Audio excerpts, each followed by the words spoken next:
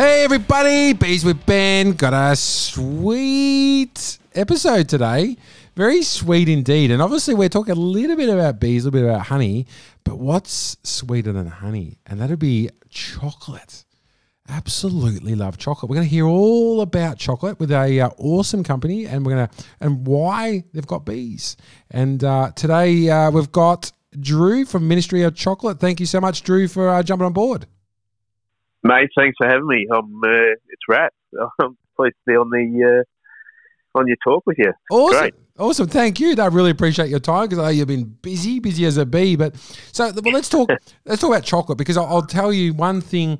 You know, when obviously you have the childhood memories, and one of mine is the smell of a wild hive just at the back of my parents' place. But there's another memory I've got. This is a few years ago when I went and seen you just after you moved into the new factory, is the smell of chocolate.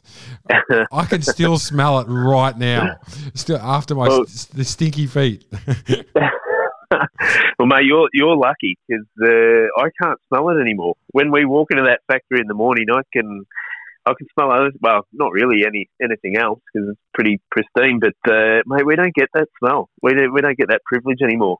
Mine, when I was a pastry chef, I never used to get the smell of the bakery either. But it wasn't until probably about a year after I left that particular part of the trade, and I walked into a bakery, and I just almost started weeping because I could smell it again. I realised what I'd missed out on all those years. That's funny. Mate, I'm definitely with you on that. It's it's just something we don't get anymore. But you mentioned the childhood growing up. Yours was the smell of the wild hive. Mine was I grew up in a little place called Diamond Creek, which probably isn't as little anymore. But Australia Chocolatier actually started out on the main road of Diamond Creek there, and their store backed onto our primary school. Oh, okay. So every time you go out for recess, you could smell the chocolate up into the school, and that's one of my childhood memories is actually smelling that chocolate. But I don't think that's what set me off on the path of being a pastry chef. But it wasn't until years later I actually met the owners of the chocolatier and finger pointed him and said, "Mate, you're the reason I'm in this game," because potentially it was my one of the things that I remembered as a kid.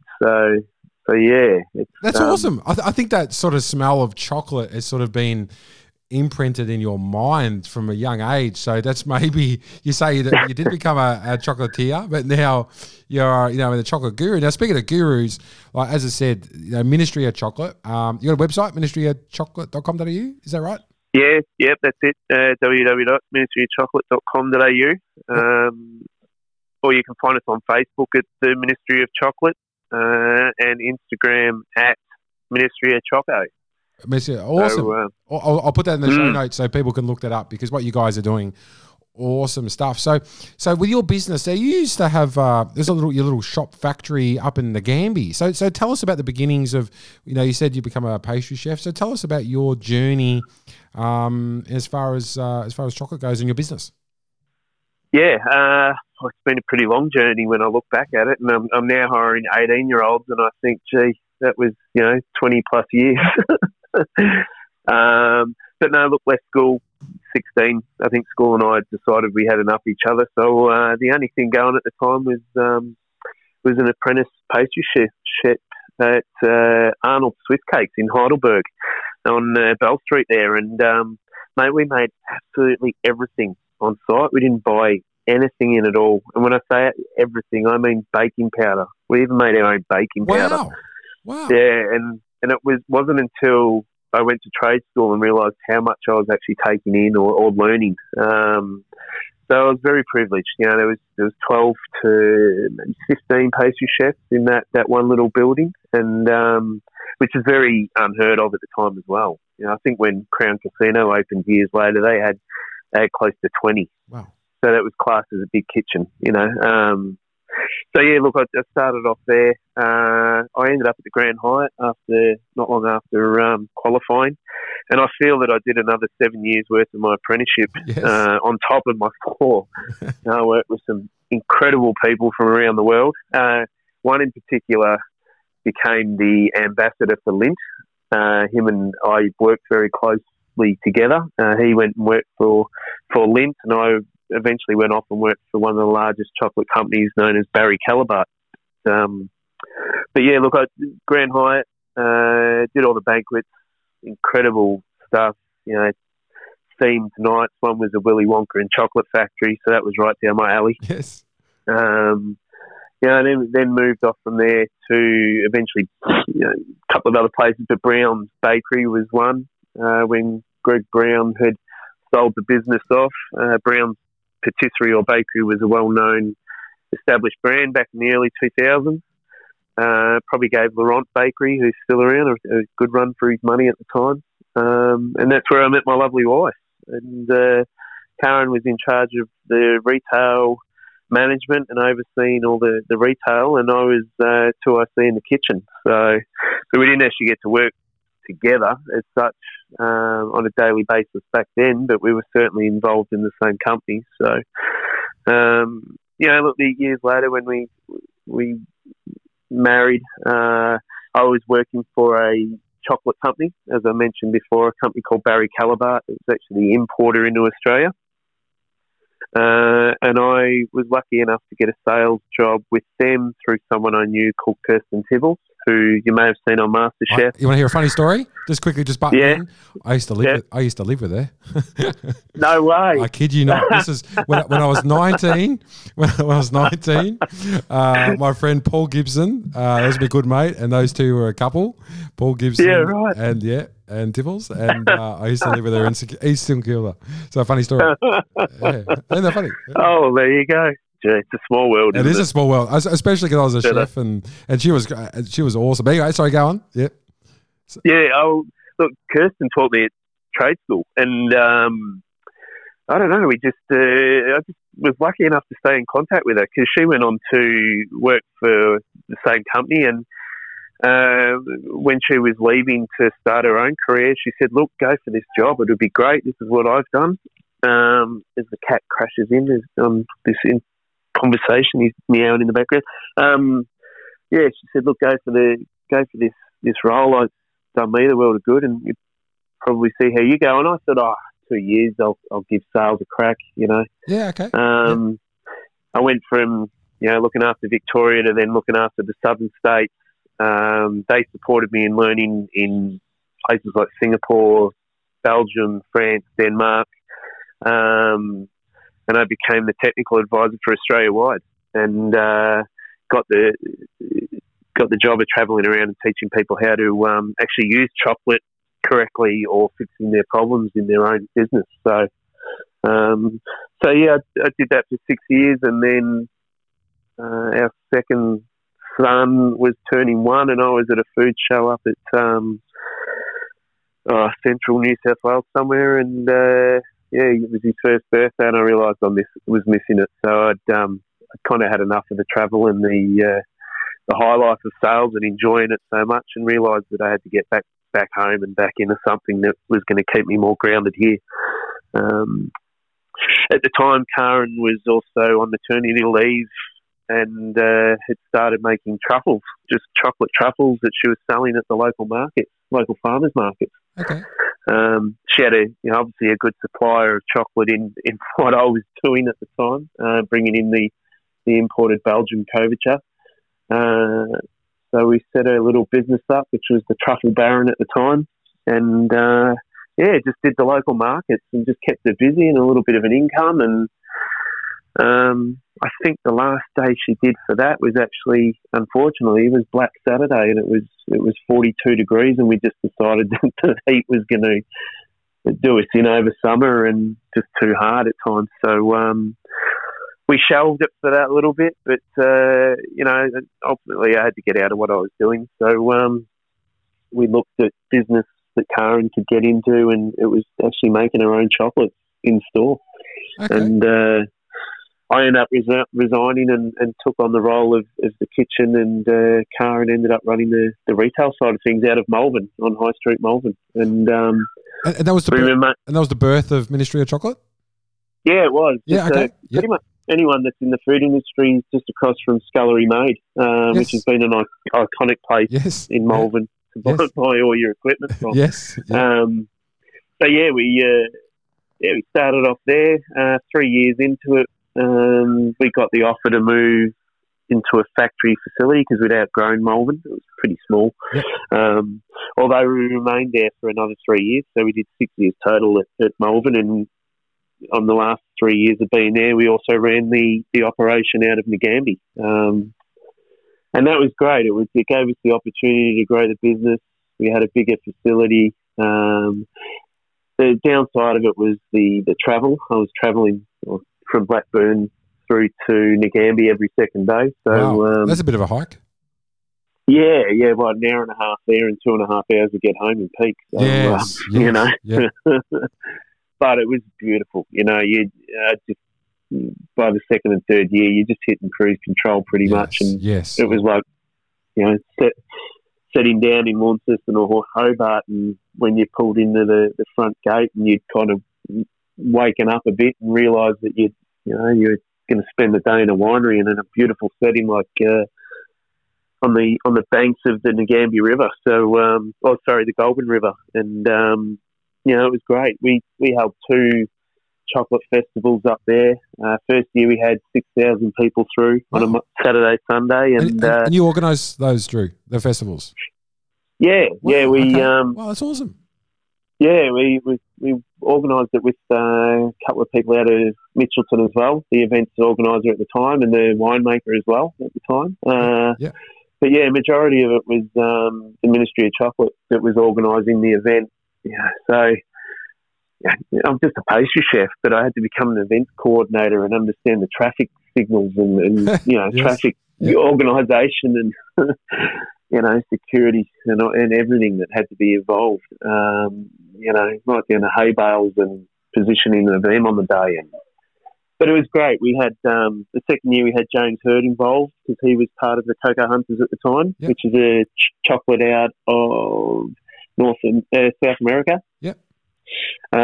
So he came up and did a talk. He obviously attracted a fair crowd as well, but it was great. I got to meet the likes of James Hurd and talk to him about the travel that he'd done between leaving Essendon and actually going back to Essendon. And in that meantime, he'd been over to South America to source this chocolate product. And chocolate's a lot like honey. Different flavours depending on what where the trees are grown, and single origins that are involved in it as well. And chocolate to chocolatiers isn't just milk white and dark. We're looking for hibiscus undertone or a raspberry or vanilla undertone in our chocolate as well. Chocolate, coffee's pretty similar as well. They talk a lot about single origin coffee. But chocolate has a lot of single origins as well, and in particular, product out of South America is quite fascinating and unique in where it's grown. It can even carry a tobacco undertone.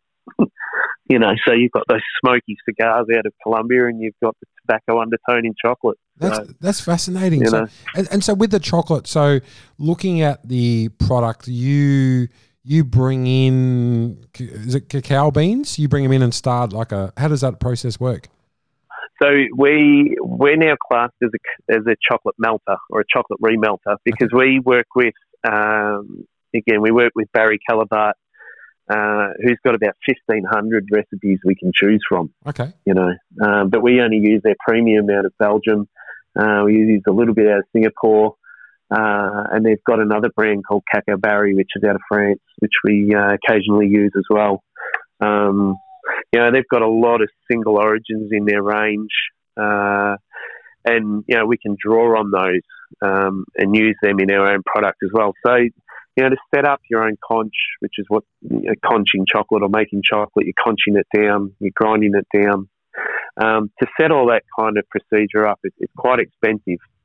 But however, as the chocolate industry's grown, there's more micro machinery available. So, in the next 12 to 18 months, we want to be able to look at buying in our own beans and creating our own chocolate from scratch, because I think that's where everyone's going. You've got a lot of people who own their own beehives in their backyards now because they want to, somewhat control the type of honey they're eating. Yes. We want to do the same thing with our chocolate. And one of the things we're looking at is actually working with the industry that's now starting to really take off in Australia, which is cocoa being grown in far north Queensland. Okay.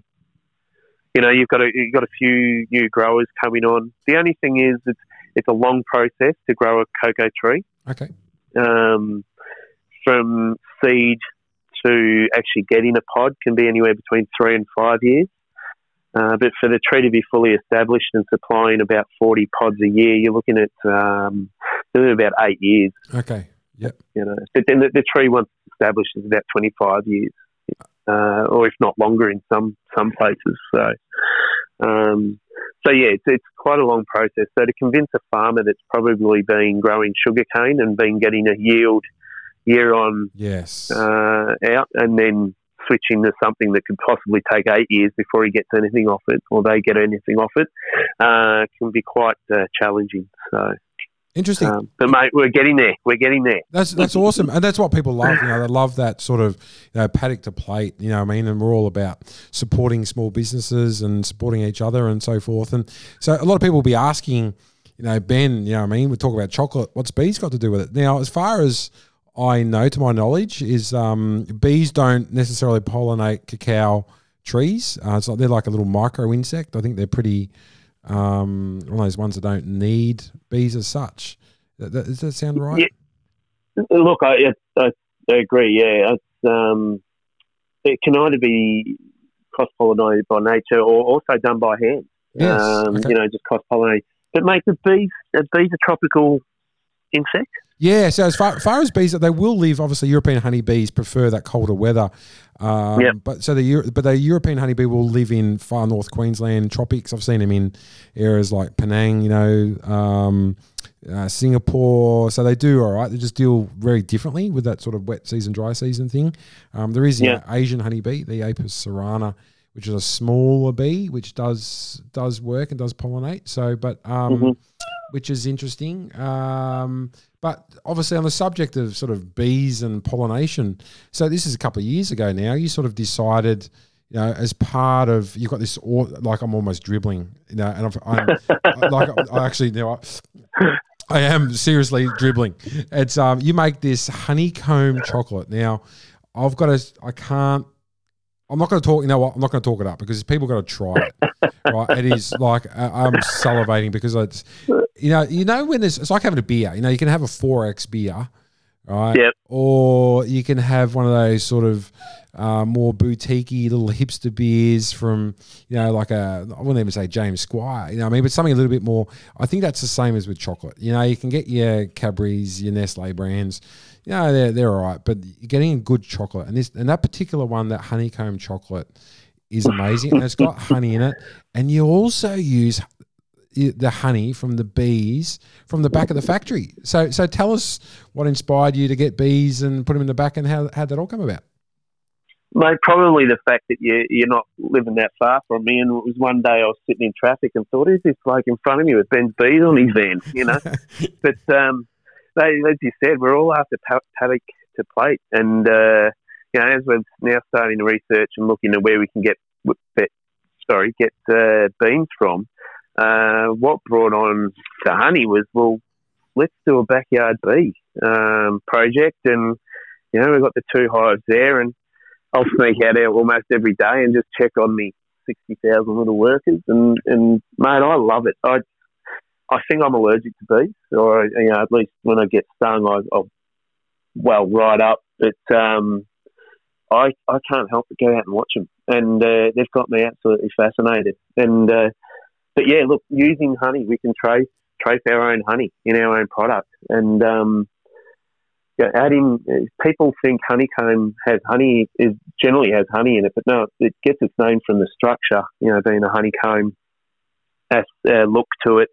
But we're actually adding honey to our honeycomb, and it does give it that extra kick, not just that caramelized taste, but it actually tastes like honey. Yes. And when we're making it, we have to shut the doors because even though it's an enclosed factory, we've still got one or two bees that'll make their way in, So they're trying to get it back, because we are boiling it to a certain temperature, which isn't always the best thing to do with honey, but it's getting the flavour through there. And, we're starting to get really known for our honeycomb. So, so honeycomb bars are probably our most popular product, and we've just done an Easter honeycomb egg as well. And we're back to doing farmers markets because we no longer have... Yep. Yeah, we've only got our factory outlet down in Lacey Street in Croydon there, but no, I like to get out and I like to talk to people about my product and get their feedback. And one of the things was, well, can you just not make the honeycomb for me? So we've started making just the honeycomb with coated in chocolate. So it starts to grow. Your core range starts to grow from feedback of people. But when you're using such a fascinating product like honey, and more people are aware of it too. When they say, "Oh, what honey do you use?" and you tell them it's in your backyard, then they listen, they sit up. We've been lucky enough as well to create an AR, which is an augmented reality video that's on the actual label. So when you download our app and scan the label, it'll launch a video, and it's actually featuring Ben's bees, but how the honey's extracted and how it's spun out of the frame, and then goes into how we make our honeycomb and where it's used as well. So it's 90 seconds, but it kind of we can actually prove that it's our own honey. Yeah, that's right, exactly. And you've got I'm a little bit camera shy, and you've got Greg, my number one helper. And he's I got more of a face for radio and podcasts, but he's doing that, and it's awesome, and I love how you've done that video because you really, and I encourage people try this chocolate, like it's when you sometimes people talk things up and they're like blah blah blah, it really is amazing, like absolutely. Thank you. Oh no, it is. No, I'm not. Really, really, truly is. And as you said, from back in the day when I was a chef, I think as you said, to make honeycomb it's just a caramel and bicarb soda, if I remember right. Is that? Yeah, that's right. Yeah. And so you're using chocolate in there, which is awesome. Now you mentioned farmers markets, so which farmers markets are you going to now, Drew? What's the? We do Kingston, Kingston's farmers markets. We do Berwick. We also do Whitehorse and Park Orchard. So there's a bit of a spread there. But yeah, look, Kingston and Whitehorse are really good markets. They're not to say the other two aren't, yes, but they're just the produce you can get from there, and the passion of every store holder. If it rains, everyone's crying on each other's shoulders. Okay. Yeah. Especially at the moment, all the produce that's coming in, and it's just beautiful produce. And the farmers are talking about how it's hard to get produce from farm to customer at the moment, But you get to talk about your small business and hear about other people's small business as well. So, when you're visiting a farmer's market, you are supporting the person that actually owns it, owns that product, that brand. That's right. I couldn't agree more. Like something, as you're saying, you're at the market, selling, the various chocolates. People can come and see and talk to you and so forth. So and I love that. Absolutely love that. So people, it's a really, really cool. And I kind of, that kid in me, when someone picks up a bar and they look at it and they, their eyes light up that little bit more. And as you said, you can start to see them salivating, that's my happiness. I'm seeing people enjoy what I do. I was travelling to Sydney, and while we owned the Ministry of Chocolate, and there was a girl in front of me at one of the news agents that we supplied in the airport, and she said, "Oh, there's that Ministry of Chocolate product," and I looked up to see where it was. And I just realised then, well, hang on a minute, my product's gone from Malvern to the airport, and it could be anywhere now, and taken its own little journey. But just to hear someone comment, you know, oh, that's that Ministry of Chocolate. You know, you should buy a bar. And you just think, wow, that's just made my day. Oh, you know? of course. That's love it. And that's what I love too. Those conversations sometimes you don't hear, or, you know what I mean, those ones that you do hear like that, you know what I mean? It's where it's come from and so forth. And obviously on the subject of honey, is there anything else you make, you know, with honey? Is it just a honeycomb chocolate you're doing there, Drew? For the business, yes. Yeah, we used to make a lot of individual chocolates, but the price of that now is just, you know, it's just too expensive. Partly, you know, we want to pay our workers right, and labour's quite expensive in Australia. So to try and compete against the imported individual chocolates, it's just too hard anymore. So yeah, we used to do it was almost a pure honey and chocolate mix in a little bonbon-sized chocolate, and you'd bite into it, and it would almost run down your cheek, you know, your chin, you know.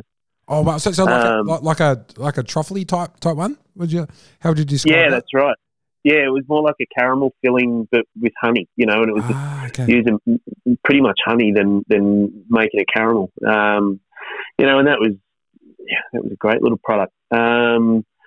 Look, we're always looking at different things to use it in. We use it in our granola rather than using glucose or a sugar mix. We actually put the honey through it, and it means that we can reduce the amount of sugar that's in it too.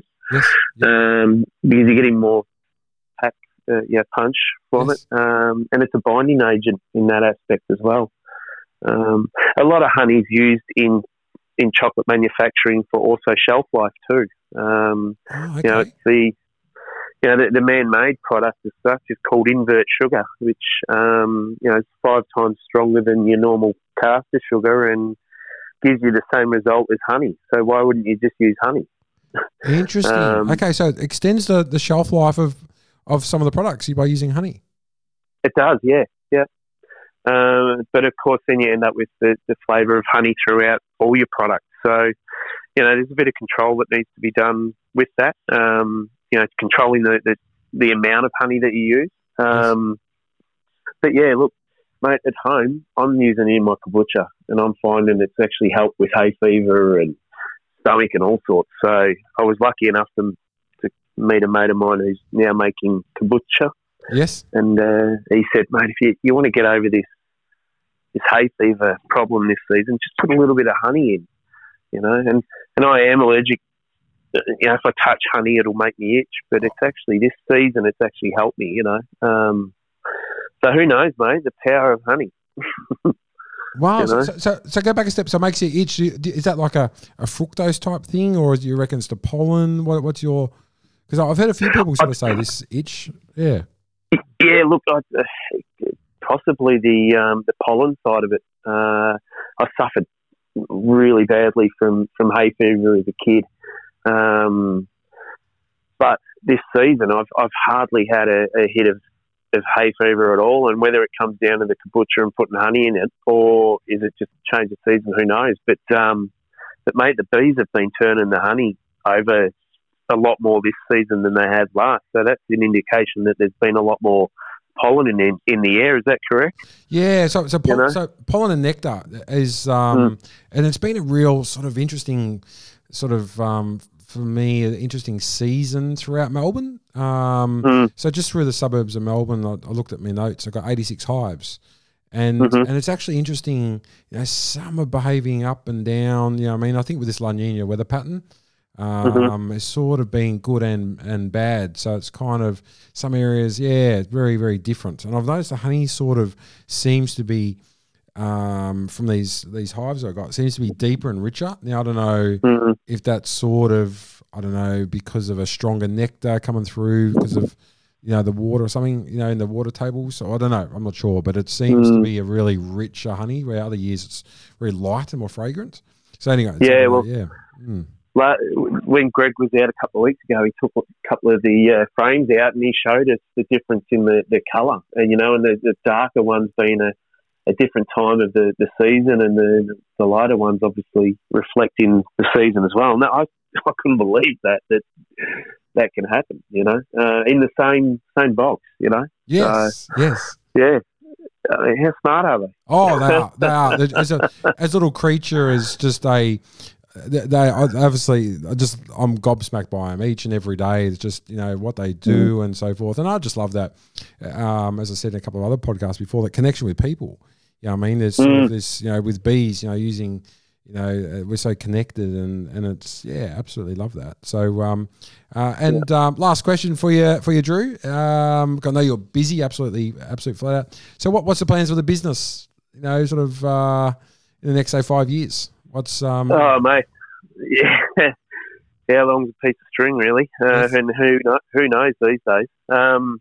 Mate, everyone's turning towards Australian-grown or Australian-made produce, which is great. It's just incredible. It means we've turned most of our ingredients now to, if we can source it Australian, we will. So we're using almonds out of Adelaide. We're using strawberries from the Mornington Peninsula, freeze-dried strawberries from Mornington Peninsula. When we can't get our own honey, we're calling you up and saying, we only need another 15 kilos. Yes. So, if we're turning over more, then it's helping us support our local farmers and our other smaller businesses that rely on us. And, and that's what we're about. We could just be another chocolate company, but we don't want to be. We want to be able to tell people, where our chocolate comes from and where our ingredients come from. So, mate, 5 years, I'd like to think that we're working more with the Australian growers than we are at the moment. We do work with them at the moment. We buy an Australian-grown cocoa that's in our 70% dark, and we're just switching over to creating an 80% using that as well. Yeah. Because it's quite a bit of chocolate, so it really suits that high-end percentage.